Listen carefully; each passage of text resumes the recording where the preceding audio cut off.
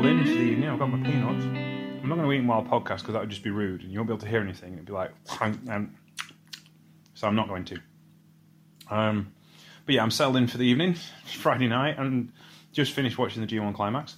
And it was alright, actually. It was a bit... not as good as the B-Night's been, I don't think. There was a couple of outstanding matches, but the consistency wasn't there on this particular night, I don't think, anyway. And that's maybe just me. It opened with Raihoe Awaya, and he lost to Yoshinobu Kanemaru in Junior Heavyweight Rookies match. 7 minutes and 36 seconds. Kanemaru was feeling generous, clearly. I didn't watch it, but that was alright, I suppose. We'll get to the G1 matches, though, because they're the important things.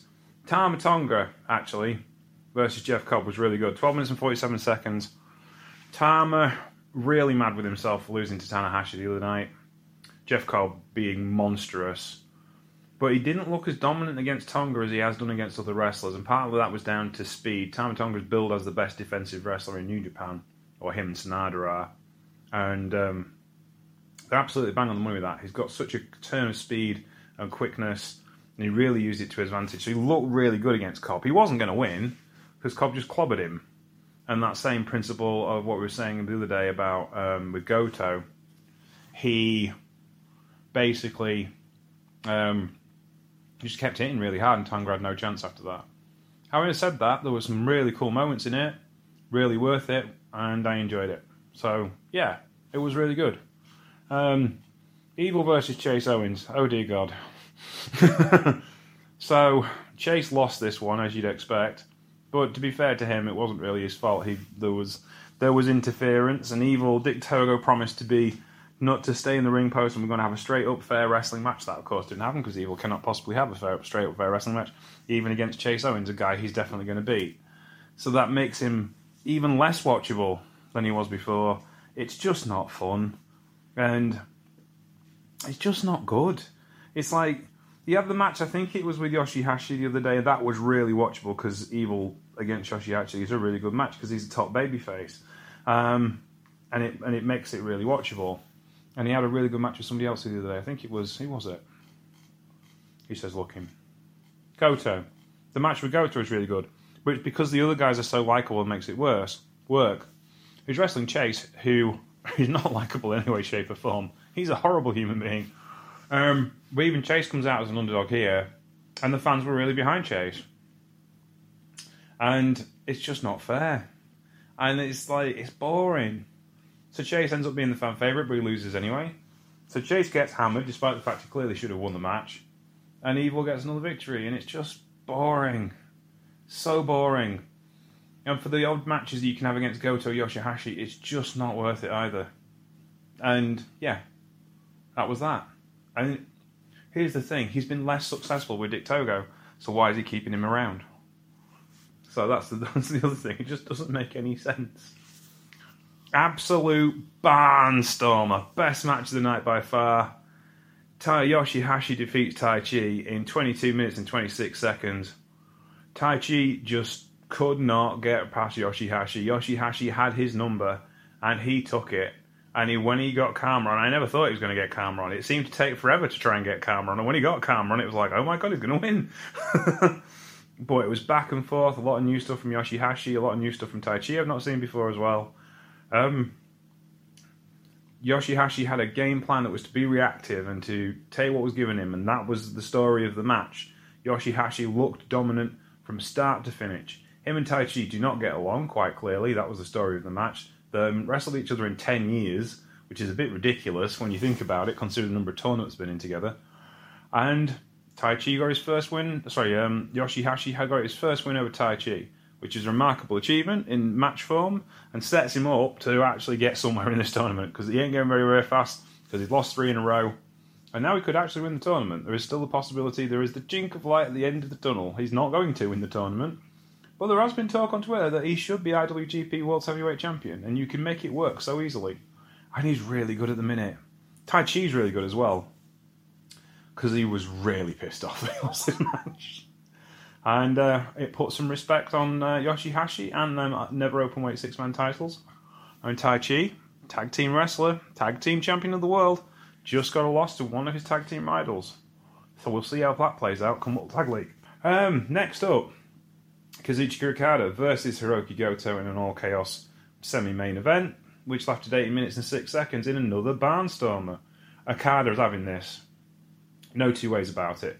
Him and Goto wrestled each other numerous times before. The last time was 5 years ago, the day that Goto joined Chaos after Okada beat Goto again and offered him a slot in the championship in the Chaos faction, and Goto took it and has been mediocre ever since.